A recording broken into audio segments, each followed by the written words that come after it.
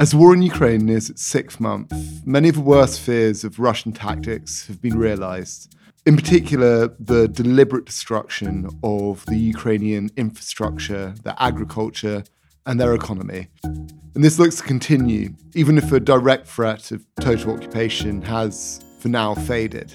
In this last episode of a mini-series, then, we'll be looking at what happens to the country when the fighting subsides and the rebuilding begins. What will Ukraine look like culturally and physically? Who will pay for it? And how will a country previously beset with problems from corruption to mismanaged development manage such an enormous and daunting task? And of course, how will they learn to live with their nearest and largest neighbour, Russia?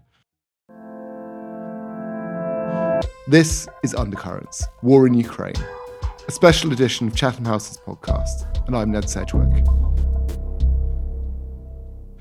Who better to speak for this episode than Vadim Prystaiko, the Ukrainian ambassador to the United Kingdom, a man whose job it is to convey to Britain and the wider West exactly what Ukraine needs at any given time, and will be intricately aware of what Ukraine needs when the war ends. Ambassador Prystaiko, thank you so much for joining us on the podcast. My first question touches on the way the war has displayed this strong sense of Ukrainian national identity, which is separate to Russia. But of course, there has been a long historical and cultural link with Russia for centuries and before the war. How do you see a way that this new coalesced Ukrainian identity can coincide and eventually live alongside Russia? We will coincide with Russia. Sooner or later, the war will be over. And it's very painful for Ukrainians to think of this new era in our relationships.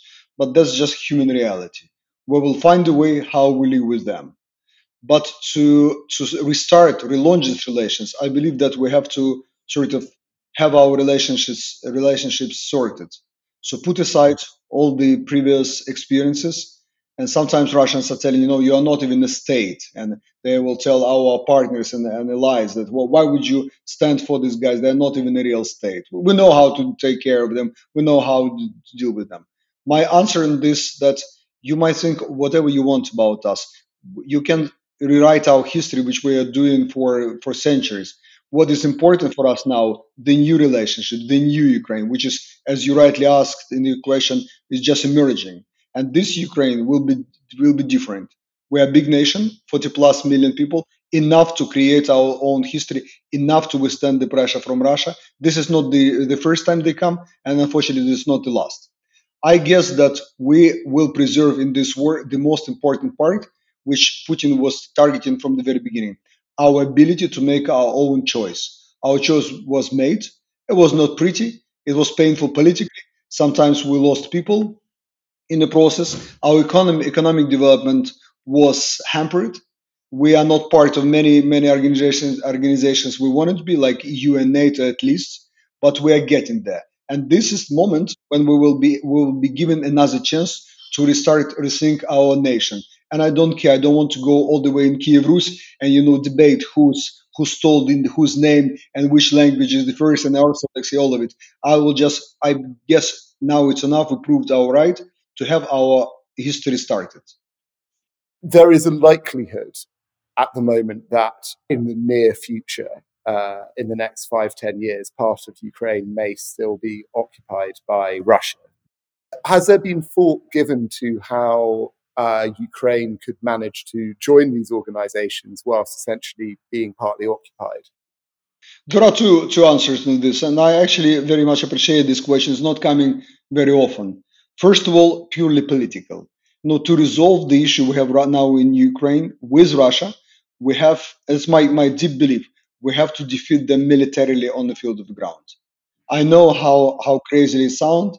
I know that not many people will buy it, or those who would open their minds to even consider it would immediately start seeing other options. Because if we are, thinking, okay, how we give up to Russia in a way we won't lose much, that's wrong thinking. But if you want to know how it could be done in pragmatic and formal terms, there is article, if I'm not mistaken, number 6 in North Atlantic Treaty, the founding paper of NATO, which is describing the boundaries of NATO. NATO is a have particular territorial responsibility. For example, if tomorrow United Kingdom will be attacked in Falklands, NATO is not responsible. So this is something people don't know. If it is lower, the NATO ship will be attacked lower than particular in Africa. This is not a responsibility of the NATO. Although the ships, computers, planes, this theory is changing. Each and every attack on a particular machine or particular soldier, particular equipment will be considered as attack on NATO. But territorial is here. What I'm trying to tell you here, that I can foresee when the NATO is saying that the territory of NATO responsibility goes from what is described in Article 6 plus Ukrainian territory by such meridian and such longitude. So in theory, it is more than possible. It's not the end of the world. Whatever Russia is saying that we will start a little victorious war in Moldova to preclude them from going anywhere, in Georgia and Ukraine. Look at geography, right? They are not attacking Uzbekistan, Kazakhstan, all the stands because they have no ambitions to join. They are doing it deliberately, trying to create the small pieces where they can anchor their interests and pull these nations toward them. At the same time, creating problems for organizations like EU and NATO. I would urge NATO to remind Russians that there is a way to describe the particular territory of NATO responsibility.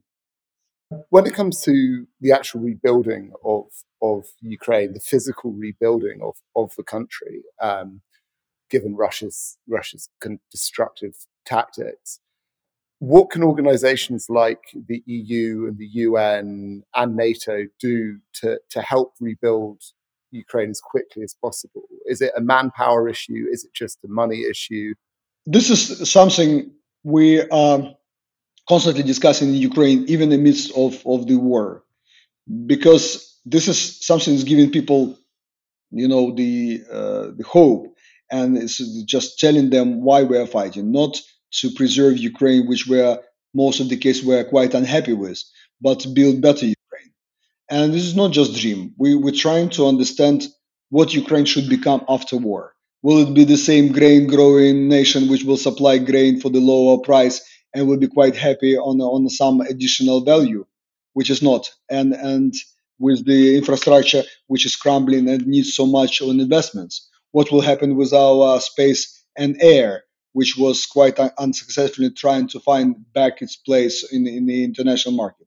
So there is also a chance, and for some crazy thinking people, this is a chance to totally rebuild our nation. I would expect that it will happen in 3 stages. Stage number one, where we will have to immediately sort of humanitarian emergency relief. So rebuild, sewerage, some of the roads, electricity, get gas back to the homes, some schools, minimum. This is I guess will be in most of the cases helped by European Union, by UN, by agencies. By the way, I would love to see Russia paying for everything they destroyed. I don't even understand why so many nations are so generously offering their assistance. But I believe that's the reality. We have to abide to reality. I was going to ask about that actually. What your views are towards reclaiming sanctioned Russians' money to help rebuild Ukraine? Is that something I can see you nodding. On a second stage of this rebuild, we will go much more systemic. So we renewing the infrastructure, bridges, I don't know, schools, universities, hospitals, governmental buildings, all of this. On the third one, we will have to find the way how to become better Ukraine than we were before. This is sort of our future plan. Whether we go all way into I don't know, IT, because it is so growing, so fast growing in Ukraine. Whether we seriously think of green transformation, even having all these troubles with the renewables in Ukraine and around the globe. So this is the third stage, which we will have to dream, but we can live sort of for the time being. What you're asking is whether we will be able to collect enough money from the reparations from Russians. This is unfortunately very much will depend on what will be the terms of our peace. That's why I'm again back to the issue of whether we defeat Russians on the ground, the fields of battle, because that will be the better conditions for future reparations and the sanctions and everything. That's a clear cut. But I understand that in a real world, the picture might be very different. So if international organizations, and I see that EU is trying to play the most significant role, they will take the lead. I would expect they will come with a list of expectations or requirements, if you wish. So that's where we will be able to negotiate what we are doing as Ukrainians and expected by our partners, to be able to be helped financially. This will be, I guess, quite painful process when we will bargain whether we spend this money which are provided for the hospital or for systemic change of, I don't know, energy distribution. But that's an exciting process. We just need to defeat Russians, and we'll be on our way. You mentioned rebuilding a better Ukraine, and one of the issues which affected Ukraine pre-war is corruption, and of course, with all this money flowing into Ukraine, especially linked to development and construction, what measures do you think Ukraine can implement to make sure that that money isn't either siphoned off or that proper development standards are brought in? I mean, I was speaking to a Ukrainian friend the other day, actually, and he was saying that a law has recently been passed in the Ukrainian parliament that speeds up development, potentially at the risk of building standards. I mean, is that a concern? It is a concern. If you find somebody who is annoyed by our corruption more than Ukrainians, please dial my number. We really, there's people probably do not understand sometimes that we're suffering, and we realize that we're suffering through it. The way how you turn this huge ship with a huge inertia, 40 plus million people who were coming from just one generation away from the system where you do not have even your flat in your possession, to the way when you actually can possess, I don't know, Ferrari car. This is to create the whole class of oligarchs. It's a simplified picture, but just to give you a sense of what this particular nation is going through. So unfortunately, this corruption became a part of the fabric of society. How to unroot all of it? I believe that we have to start with education in kindergarten, and then through schools, and then pay the decent salaries to the people, and so on and so forth. But this process was going, and we managed to, for example, to root out the political corruption. Our elections can be compared with what I even remember as a diplomat were 10, 15, 20 years ago. So the process is here. How to create mechanisms which will allow, for example, donors to see, oh yeah, it's not perfect, but it is working. I guess that on top of what Ukrainians want, and the Ukrainian government offered the commission which will look after this donor money and the directions where it will be spent. I guess regardless of what we want, the international community, mostly European Union, maybe World Bank, all these big financial organizations, will come with the offer of sort of, I don't know, board of directors, trustees, somebody who will be able to become a reliable, source of truth and decisions. Maybe it will be, I mean, maybe European Commission will provide the sort of framework of bureaucrats who will be doing it. Although Ukraine, for many different reasons, would love to make and have more control over the process, and I believe it's just right. So the balance will be somewhere here: expectations from the donors, money, and some Ukrainian counterpartner, which will be able to run and oversee the mechanism. All of them on top of this audit and everything will be introduced. This is, by the way, a very interesting example for many other nations. Instead of having occupational authority, how it was in Marshall Plan, we can have sort of more civilized way. Ukraine is not an enemy who had to be sort of retaught how to behave better. Was with Japan or Germany. No, this is different case. And I believe this we are on a different level of civilizational development where we can actually strike the deal and have something better as mechanism how to be sure that the money is spent in the best possible way. In terms of your agriculture in Ukraine, obviously it's something very, very important to Ukrainian identity as well as economy. Seems to have been deliberately targeted by Russia. What are your hopes with this grain deal? Do you think the grain deal does offer a genuine hope that Ukrainian agriculture can kind of steady itself amongst the war?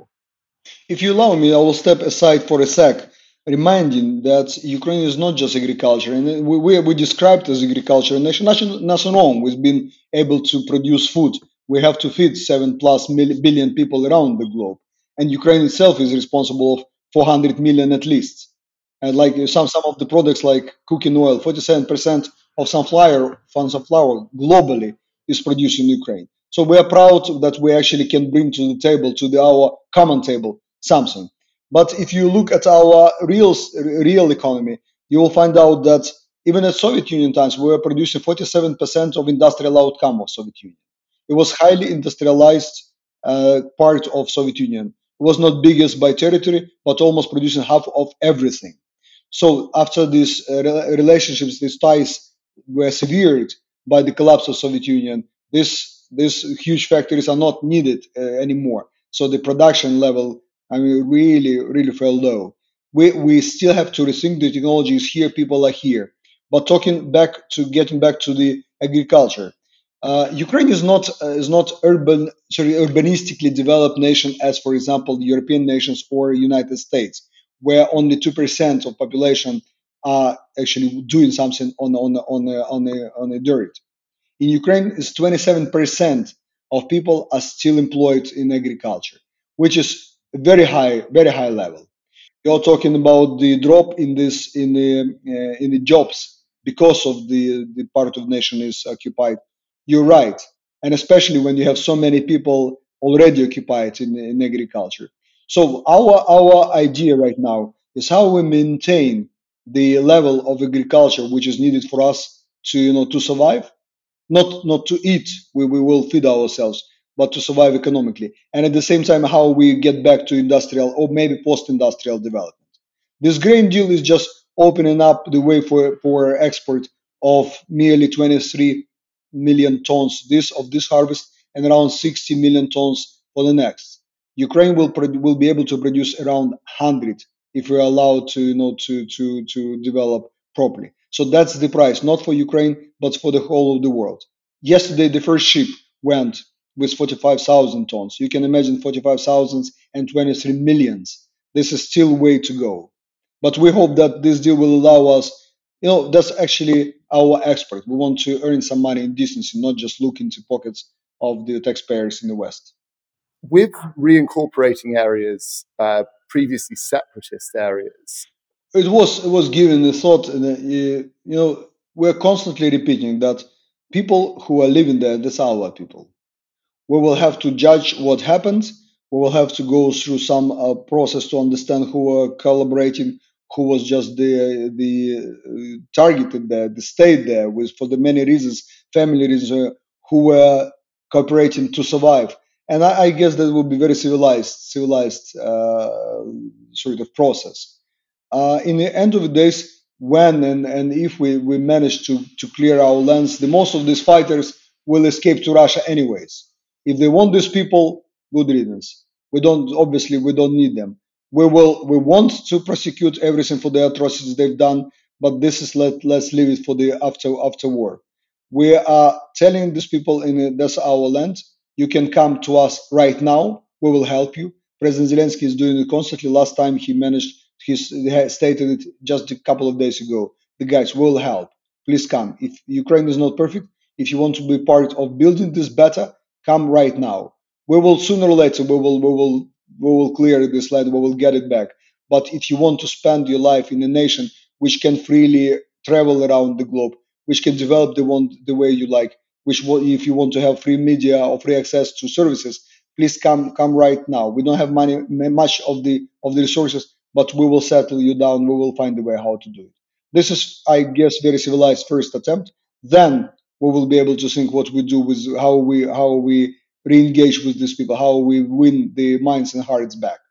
Is the sense in Ukraine that managing the war crimes trials is something that Ukraine would want to do entirely themselves, or is there an argument that it would be better approached in a kind of multinational way? That's what we already done. There are not just our expectation that the court will be settled quite soon. We already made it officially, but we have the investigating teams from the UK included. Although already working in Ukraine, French and some other nations, just helping us to collect evidence, to collect data for the future processes. We all the way into internalization of this case. Look at MH17. We officially handed over the investigation to the Netherlands because we wanted to maintain the at least the image of this process as 100% clear and transparent. What do you think the single most important thing Ukraine needs at the moment? I know that people would tell you immediately things like MLRS or high reaching hand artillery. What I believe that we have to preserve is just the support of people, the public, the if you wish, the voters. If I want to be really 100%, the politically dirty, we have to maintain this support so the politicians will continue taking the right decisions. What I really want that people will understand why we are doing it is because the international law was broken, international practice and rules were broken. The promise that Ukraine will be defended when it gave the nuclear weapons were broken. So this is something I want to reach the public with very simple messages. Like, guys, you promised us to defend. How will you talk to Iran and North Korea if you could not manage to defend Ukraine, which agreed on this and trusted you? We entrusted our future, and yes, you are helping, you are protecting, you are supporting. This process is not over. Let's finish with that. We will make a huge example for the rest of the world, and Russia included. Next up, we'll be hearing from Professor Georgy Kasyanov, who we spoke to a few weeks ago regarding Ukrainian identity. I wanted to follow up on my conversation with the ambassador to find out what his perspective on the Ukrainian rebuild was and what we should look out for. My name is Georgy Kasyanov. I am professor at Maria Curie Skłodowska University in Lublin, Poland. What are your main concerns regarding the rebuild? What should the outside world be aware of to ensure that it is successfully rebuilt? Well, yes, it's that's a part of the broader discussion about restoration of Ukraine after the war will be ended. And yes, there are some structural and not just infrastructural, but structural problems in Ukrainian economy, for instance, when we have a extremely unpleasant taxation law, and we have, unfortunately, we have in recent years we had a tendencies to restrict private initiatives and to impose more and more limitations on private activities coming from the central power. And so I think that probably the major challenge to Ukrainian recovery after the war would be the taxation legislation and legislation as such, which concerns economic activities. Another great problem is corruption, which became a kind of cultural phenomena in Ukraine, and which permeates all levels of society. What do you think when the war ends, Ukraine will need the most for the rebuild? Yeah, that's of course money first. It's it's at this moment it is really it's of a great need. We lose $5 billion a month. So well, I know there's kind of paternalistic and idealistic views about the West in Ukraine, about part of elites or part of population that that good West would come and extend the hand of help, and we will be happy because West would help us financially and would, as you mentioned, it would guard the reforms here. But generally, when dealing with government, the West should take into account civil society, not just this part of civil society which was fed by the grants and different programs, but also the part of civil society which was out of light of grunting, etc., but which showed the absolutely phenomenal capacity of self-organization and proactive deals. It's been a real privilege doing this series. I found it at times quite overwhelmingly bleak. This episode in particular has made me hopeful that a better future does await the people of Ukraine. When we started, it looked like the entire country might be occupied and there might be no Ukraine.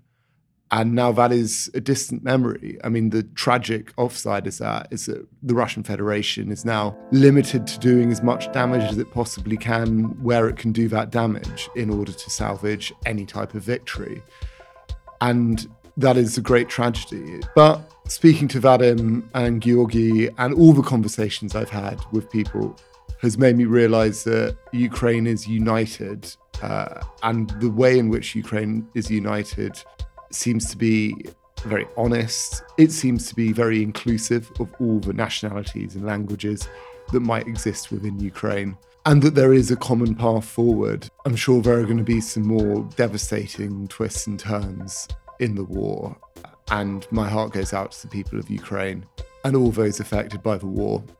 I also think that what Vadim said is crucially important, that we in the West, living in democracies where our vote does matter, need to stay engaged and need to stay on top of what's going on. So for the final time, thank you so much for listening to this episode of Undercurrents, War in Ukraine. And thank you to Vadim Prystaiko and Georgi Kasyanov. If you want to learn more about what's going on in Ukraine, head to Chatham House's website, chathamhouse.org. You can find us on all social media at Chatham House. I've been your host, Ned Sedgwick. The producer was David Dargahi from Earshot Strategies. And thank you to Nick Capling at Chatham House.